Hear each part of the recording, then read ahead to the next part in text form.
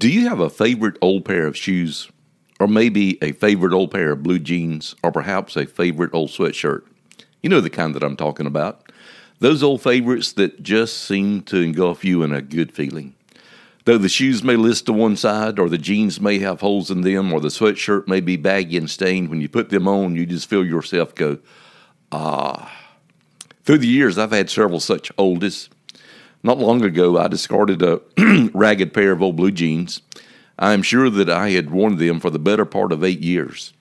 They were nothing special. I bought them at the local Sam's warehouse for about $12. They were by no means what would be called designer jeans. As a matter of fact, they were a little too long for me, a little too big in the waist, but I wore them until the seat had little holes and the color had long since turned from blue to a dirty semi-white. Yet when I put them on, I could feel myself go, ah. That is kind of the way that I think friends are. They're like our favorite oldies. Friends just have a way of making us go, ah. You know what I mean, don't you? Surely you have had that friend that you can talk to and feel comfortable around. Someone you don't have to pretend with. Someone who allows you to be your less than perfect self.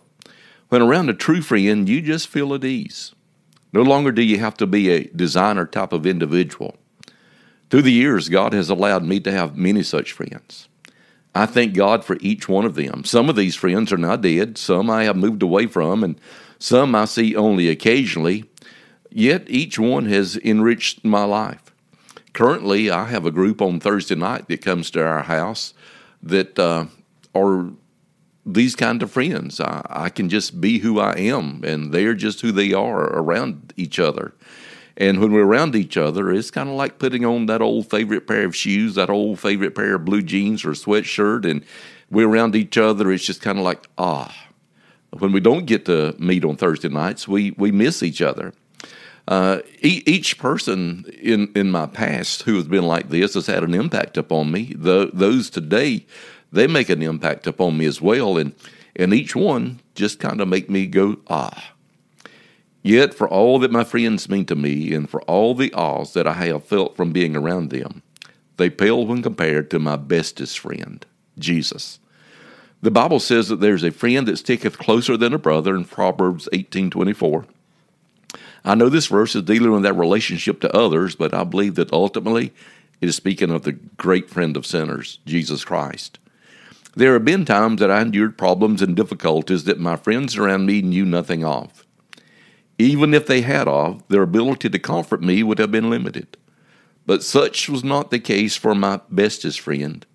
He has always known what I was facing, and he's always been able to give me comfort and strength. I guess what I'm trying to say is this. Jesus is my favorite oldie. He is the one who makes me go, ah, when no one else can. Indeed, he is a friend who sticks closer than a brother. I trust that you know this Jesus as your friend.